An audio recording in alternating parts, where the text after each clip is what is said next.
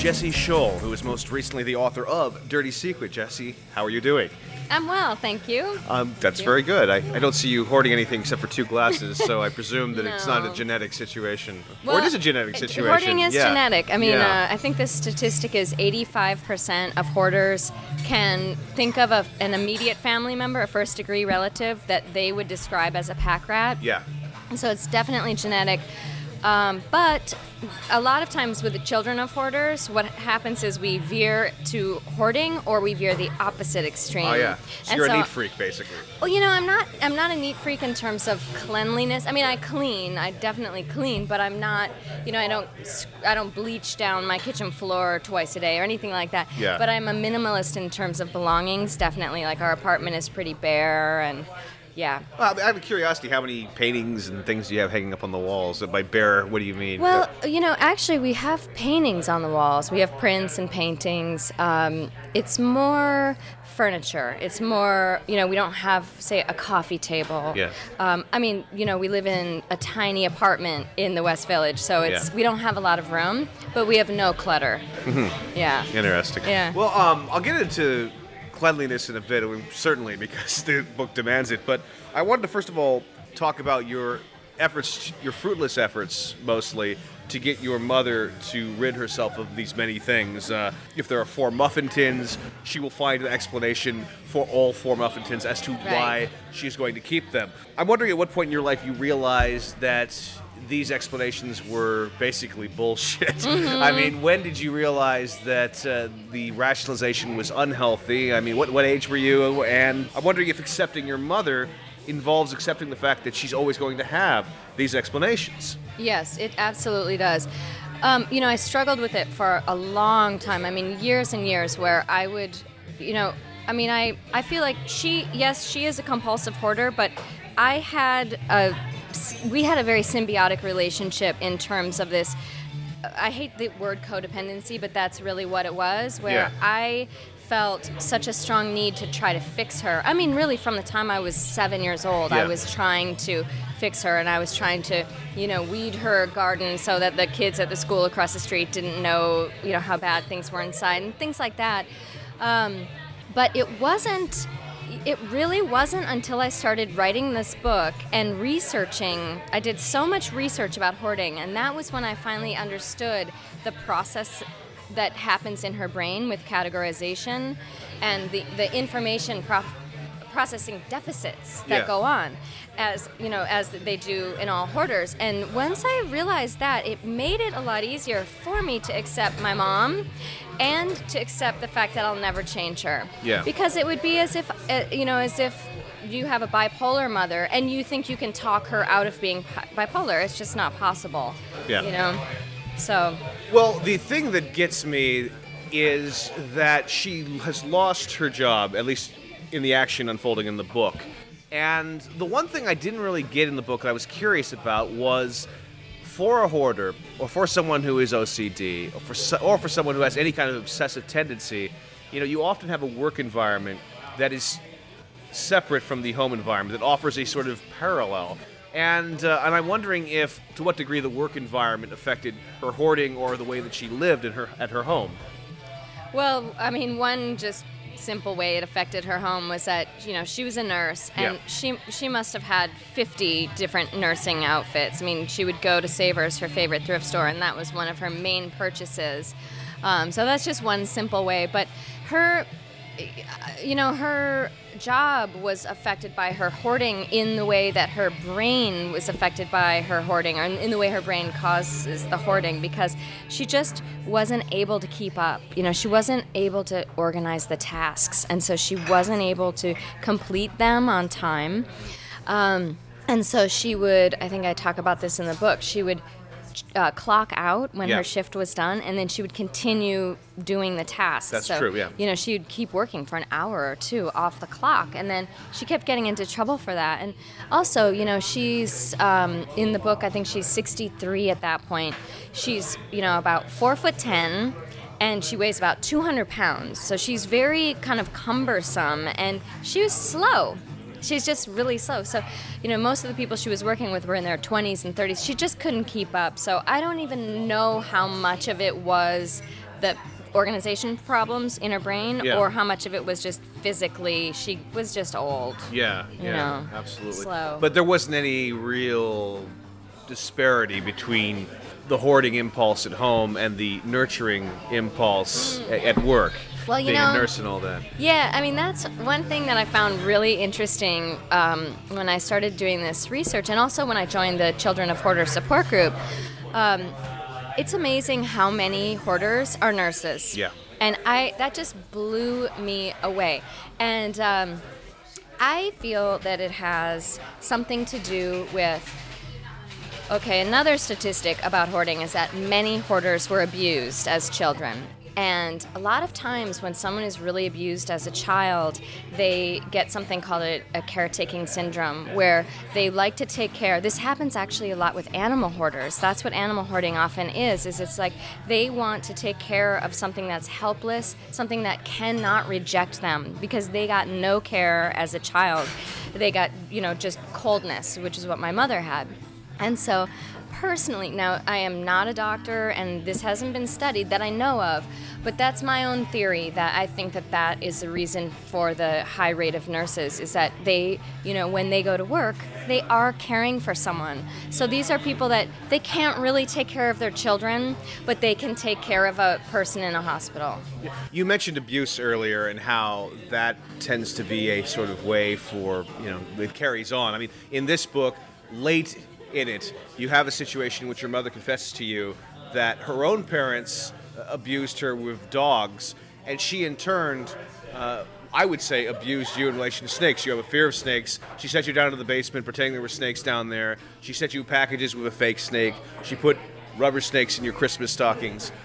This strikes me as something that is just tremendously abusive.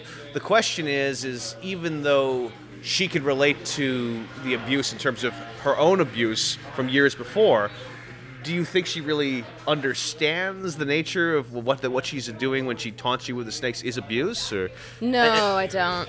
I think she truly believes that it's funny. Yeah. And it's, that's one of the things about my mom, is she'll have a moment of clarity where, and this is why it took me so long to finally just give up and, throw up my hands. We still have a relationship, but I'm done fixing her, trying to fix her. I'm done cleaning her house, all of that. But one of the reasons that it took me so long to do it is because, she's a smart woman. She has a good sense of humor a lot of times. She's well-read. We talk about books. And she'll have a moment of clarity where I'll feel a connection. And so it was like those moments of clarity and those moments of connection that gave me this sort of taste of what it could really be like. And that made it hard to stop. But eventually I did. And so anyway, back to your question about the snakes. I have seen tiny glimmers of, oh, wow, maybe I should not tease Jessie anymore about snakes. But you know what? If I got a package in the mail tomorrow from my mother, I would make my husband open it, because I could not be sure that it wasn't another snake. Yeah. Well, on that subject, there's a moment in the book where you say there are still things about her that make you happy. Mm-hmm. It seems to me that these are related to these glimmers. But, reading the book, I was almost at a loss sometimes to determine what was it about your mother that made you very happy, because she's constantly abusive. I haven't even brought up the scabies situation, which I'll get into in just a bit. Mm-hmm. It's almost that by writing the book, you've got a challenge here, because you're depicting her problem, and it may come at the expense of, there's one moment where you say, like, there are things that she does that make me happy, but what are those? I didn't really get that from the book. Well, we can have very lively, fun telephone conversations. Yeah. She really is a charming person. When my husband first met her, I was so terrified to introduce her to him. Right. Oh, yeah, that's right. I was seeing that in the book. I was just terrified that he would judge me and decide that, he didn't want to be with me or whatever. And he said, she's cute. She's adorable. And there is that side to her. So yeah. Well, but just these telephone conversations, just these little charisma, actions that basically make you happy, because happiness often or fondness for another person or love for another person comes down to gesture and action, not necessarily words. No, that's a good point. I think a lot of times the love is there because she's my mother, and I can't I just can't help it. I mean, I just can't help but care about her. We have a very unusual relationship. Yeah. Definitely. You've used the word acceptance, but what about forgiveness? Do you forgive your mother? Yes, I do. You do? Well, It's okay if you don't. It's I don't funny. quite forgive my mother. What's if you want to get down hilarious to is it. that I've never even thought about that before. Yeah. I don't know why I've never thought about that.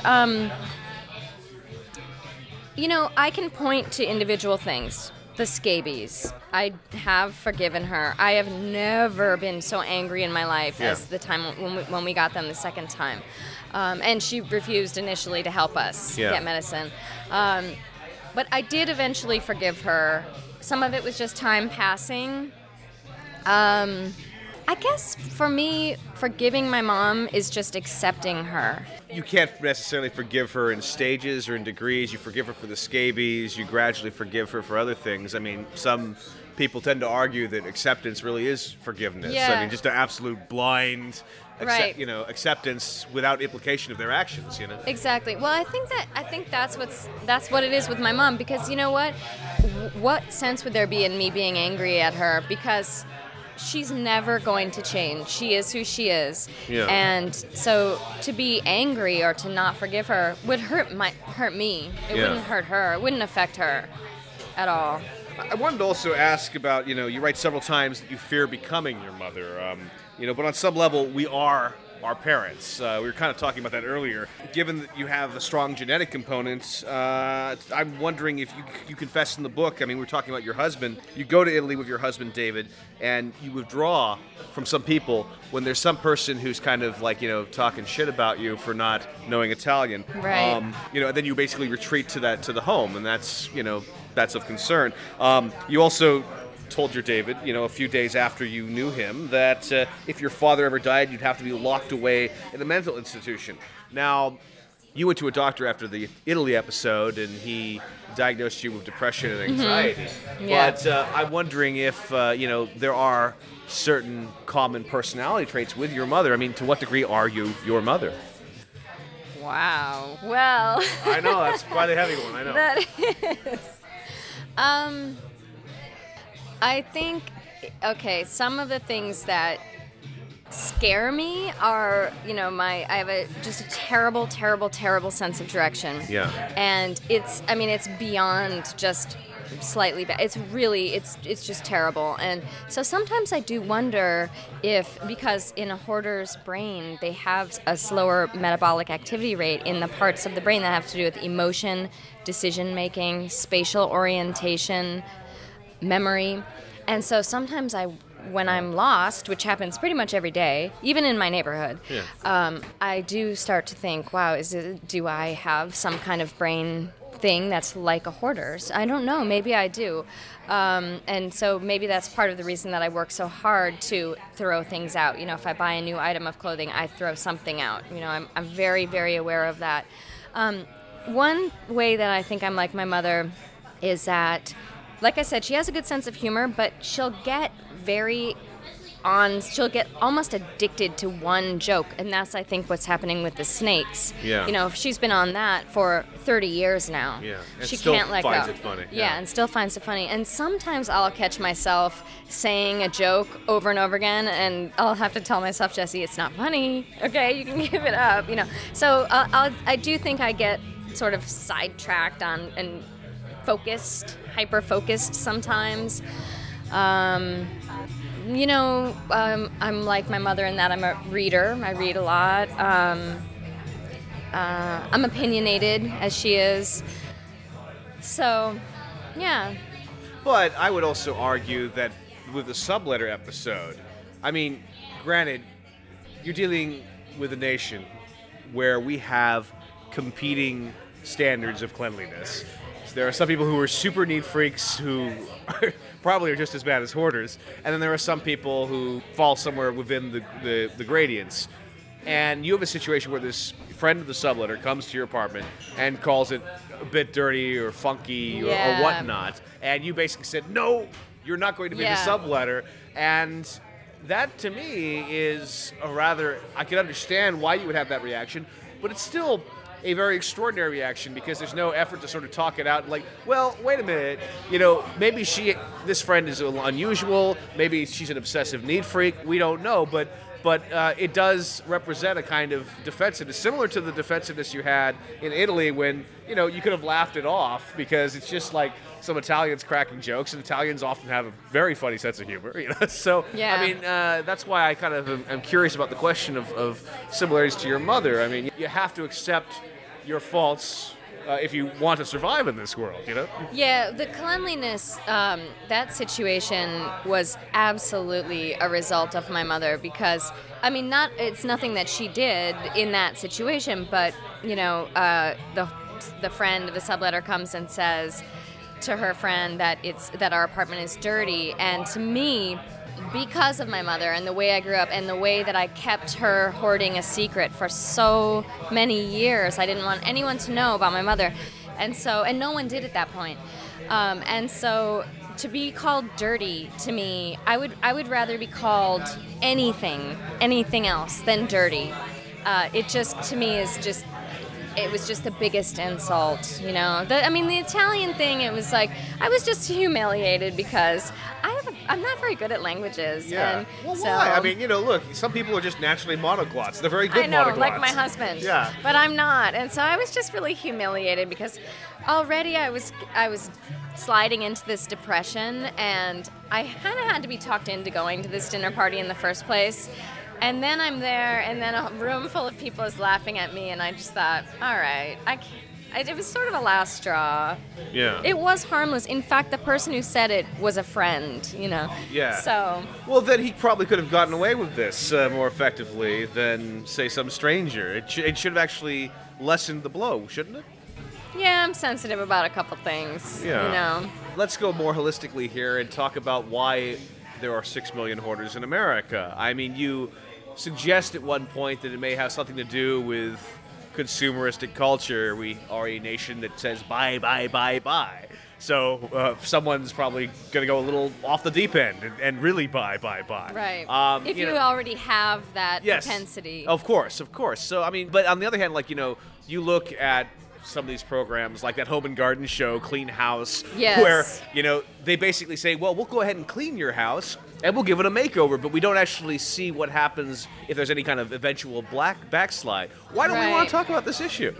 Why don't we want to? Why don't we want to talk about it, you think? I don't know. I mean, the thing is, I feel like the amount of hoarders, there have been hoarders in every country, on every continent except Antarctica. I mean, there have been hoarders forever. So I don't think I don't think it's a result of the consumerism, but I think that our consumerism fuels it. And I think what it does is it gives a person who's, say, lonely. A lot of times hoarding kicks in, full-fledged hoarding kicks in after a trauma. And it's usually a trauma of someone dying. Like in my mother's case, her real hoarding didn't start until about 14 years ago when her long-term boyfriend died. Yeah. And so I think what happens is a lot of times someone ends up alone, they suffer some kind of trauma, some loss, and we've got thrift stores. We've got so many opportunities to buy cheaply that it becomes a therapy for them, a quick high. So I mean, I think that's how it fits in, but I don't think it's why. I think it really is a psychological issue. And if there weren't thrift stores, they would find things on the street to take home. Because some hoarders just dumpster dive. Yeah. Well, maybe a psychological issue, but it's a psychological disorder. I mean, first of all, it's not even quite recognized by the DSM-4, and not yet. Yeah, yet anyway. It will be in 5. I think. 5. There's a bunch of arguing about 5 right now. Yeah, I think it will be. Yeah, but on the other hand, I mean, what I was suggesting earlier, culture does not want us to see the dirty underbelly of hoarding. I mean, we don't want to talk about it. It's sort of one of these things that Children of Hoarders, an anonymous online support group that you had mentioned earlier. Right. We have to go to anonymity in order to actually talk about it. I mean, that's, I guess, what I'm curious about. Well, I think why. that's shame. That's shame. I mean, for me, I was so ashamed of my mother. I mean, even before the full-fledged hoarding began, she was very messy. The yard was always overrun. The porch was always piled. It's a porch with windows on it, so you can see from the street how high the clutter goes. and her cars, she'd have at least one, if not two, rusted cars packed to the ceiling with trash. And so anyway, I was always just very ashamed. It's one thing, to have a mentally ill parent it's just really hard because I feared that I would be judged harshly. I think especially for some reason if it's a mother-daughter relationship, because mothers and daughters are assumed to be so close. Yeah. It's just a given, mothers and daughters are so close. So, well, if the person you're supposed to be closest to, the person who raised you, has a mental illness, then what does that say about you? And not just that, but when the mental illness involves such images of squalor and filth, and it doesn't conjure up pretty images. It's nothing that anyone wants to be associated with. So I think it's just all these layers of shame. Yeah. Well, I'm glad you brought that up. I mean, you quote Susan Nathiel's Daughters of Madness, and you point to the stigma and the suspicion that a woman might get for announcing that, yes, she is the daughter of someone who is a hoarder. But on the other hand, you do close this book on a note of, well, the secret, it's out. I've already talked about it to everybody, and really now I'm free of it. But on the other hand, what do you give up in the way of privacy and personal identity when you, in fact, disseminate this shameful quality of your life that then transforms into something that that everybody knows about? I mean, don't you lose something in the process in telling people that you had scabies? Don't you lose something in the way of, keeping personal things to yourself? I mean, it's a brave step, but it's also, I'm wondering if it's fraught with some drawbacks here. I have, since I started working on the book, even when I was working on the proposal, I still at that point had only told my agent. And she was, I think, the first person I told outside my husband, because I asked her if she thought a book like this could sell and if she thought I should work on it, because I was in between projects. I'd just finished a novel, and so anyway, I worked on the proposal for a few months, and I didn't tell anyone what I was working on. And people would ask me, "What are you working on?" I'd say, "I just had a couple things here and there, blah blah." And I told myself only if the book sold and I had to start writing it, and I knew it would be published, only then would I tell my secret. And I wanted to write the book because I wanted to get the secret out, because I saw all of this shame that everyone in the Children of Hoarders group was carrying, and I just began to think, it is ridiculous. And I did get frustrated because I thought, we are so ashamed over something that we have no control over. None of us chose this, obviously. Yeah. Yet here we are carrying this huge burden, and it's really hard when you're carrying a secret from your friends and, fellow your colleagues and things like that. It's like you can't really be yourself, and so it's hard to have an authentic relationship, I think.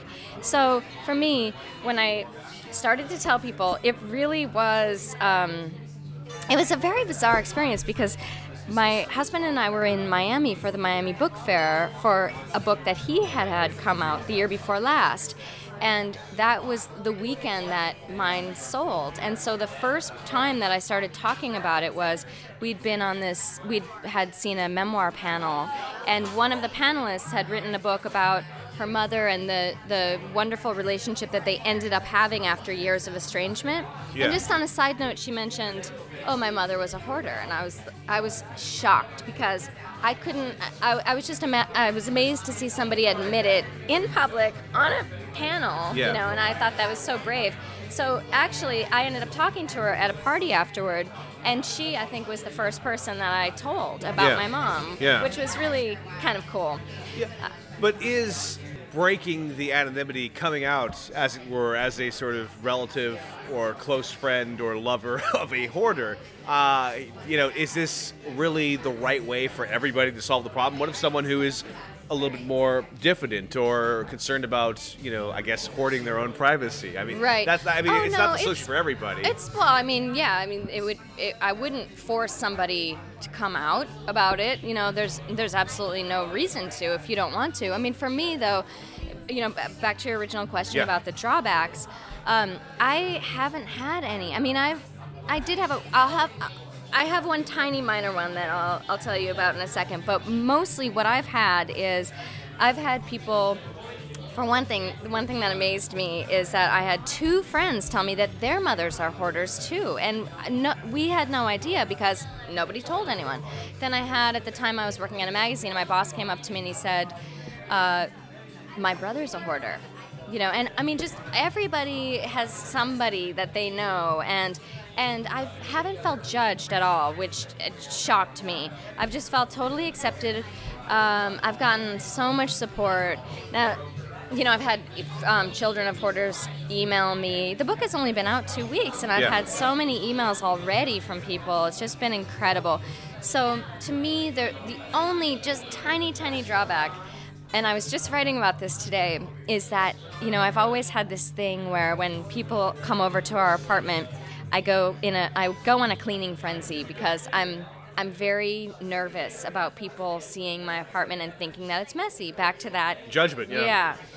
So that is the only thing that I've gotten, I think, actually a tiny bit worse about it since I've begun telling people about my mom, because, you know, it has this genetic component, and so I'm afraid somebody will come over and, oh, there's a cluster of, you know, boxes under the couch. Yeah. She's becoming her mother, you know, it's happening. So, I mean, but you know what? That's so worth it.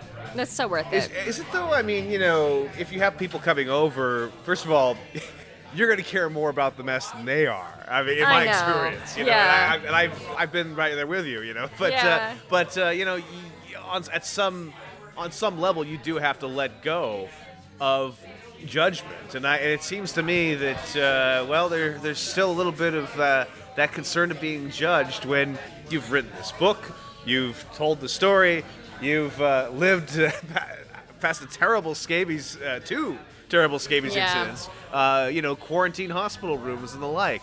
But you know what? I just made a very good step the other day, a couple days ago, because there's actually a term for this. It's called doorbell dread. And a couple days ago, a friend of mine runs this amazing blog. It's called Homebodies, and it's all about, she writes design pieces, and she's a photographer. And so her blog is she goes to people's apartments and takes photos of their spaces and then writes a little bit about them. And she's been asking my husband and I for at least 3 years. 3 years. At least. Yeah. If she could come over and photograph our apartment, and I've kept saying no. And she came over a couple days ago. It was last week.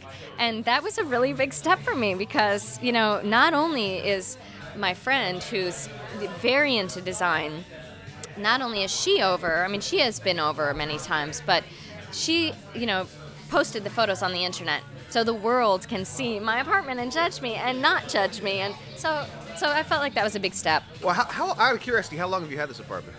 7 years. 7 years. Yeah. How long did you have the apartment that you had before? 1 year. 1 year.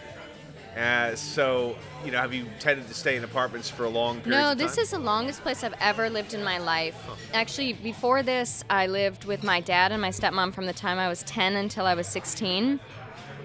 6 years, and that was the longest place I'd ever lived. So I move a lot until now. You know, you get a rent-stabilized apartment in the West Village. That's how are you true. gonna? But we did leave twice and sublet it. Yeah. You know, absolutely. we went to Italy for periods of time. Well, the question though is, I mean, you know, if you're staying in an apartment for longer than a year, you know, obviously, I would think if I had a hoarder, actually, I do kind of have a hoarder for a parent. So you do? Yeah, yes. I mean, she confines it. My mother confines the hoarding to her room, but nevertheless, okay. I was actually, it just sort of made me, your book made me actually realize that my mother was kind of a hoarder, so thank you for that. But when you have a parent who is a hoarder, you then start to think, well, I don't want to have those particular qualities come out, and so as a result, if you stay longer than X amount of time, you then have to make sure that place is absolutely right. So, I mean, has that ever been an issue for you in terms of, like, I mean, clearly it is with guests coming over, but, I mean, do you have to change the environment frequently, or has it remained fixed for over those 7 years? Or? You know, what we'll do sometimes is we'll go through, and you asked if we had art on the walls, and we actually do have quite a few things on the walls, and so every maybe 6 months or something, we'll redo all of the photos, the placement of them, and that always kind of makes me feel like it's a new place. Or we'll paint a room or something like that. But, I don't know. I've never had an apartment before that I actually felt was a home. Yeah. Ever. Up until this one. Until this one, yeah. And I really love our apartment. How long did it take for this place to be a home, do you think? Actually a few years. Yeah, you know what? Actually longer than that. I remember the day that I had lived there for 6 years, and I remember thinking, this is the longest place I've lived anywhere in my entire life, and I'm 40. And it just, that was when it did start to feel like home, like probably around then. By this time in your life, it seems to me that you've probably staved off just about every conceivable hoarding impulse. Yeah. That you don't think you'll be a hoarder at any time in the future? No. Well, no, I really don't. You don't have a storage facility that you're not talking about? Well, I have 3. Aha. No, I just don't. I mean, I feel, I have definitely wondered about that because of the genetics, and sometimes I've thought, there's this thing laying within me and it just needs a trauma to be awakened, and, who knows, but I just don't think so. I don't like stuff. I mean, I don't like having clutter at all. It really bothers me. Is there one object in your apartment that you do, in fact, enjoy, or that you do, in fact, take some pride in? And what do you do to kind of contain that joy? Yeah.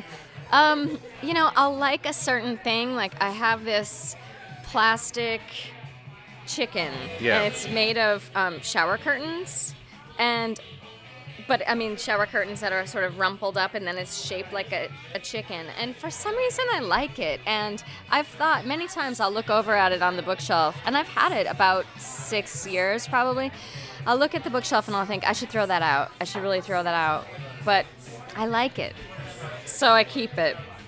But I do throw many things out. Uh-huh. Or give them away, actually. Well, you're allowed one plastic chicken. Yeah, I think one plastic chicken is okay. Right. Well, on the note of the plastic chicken, Jessie, thanks so much. It was a pleasure chatting. Thank you. It was really fun.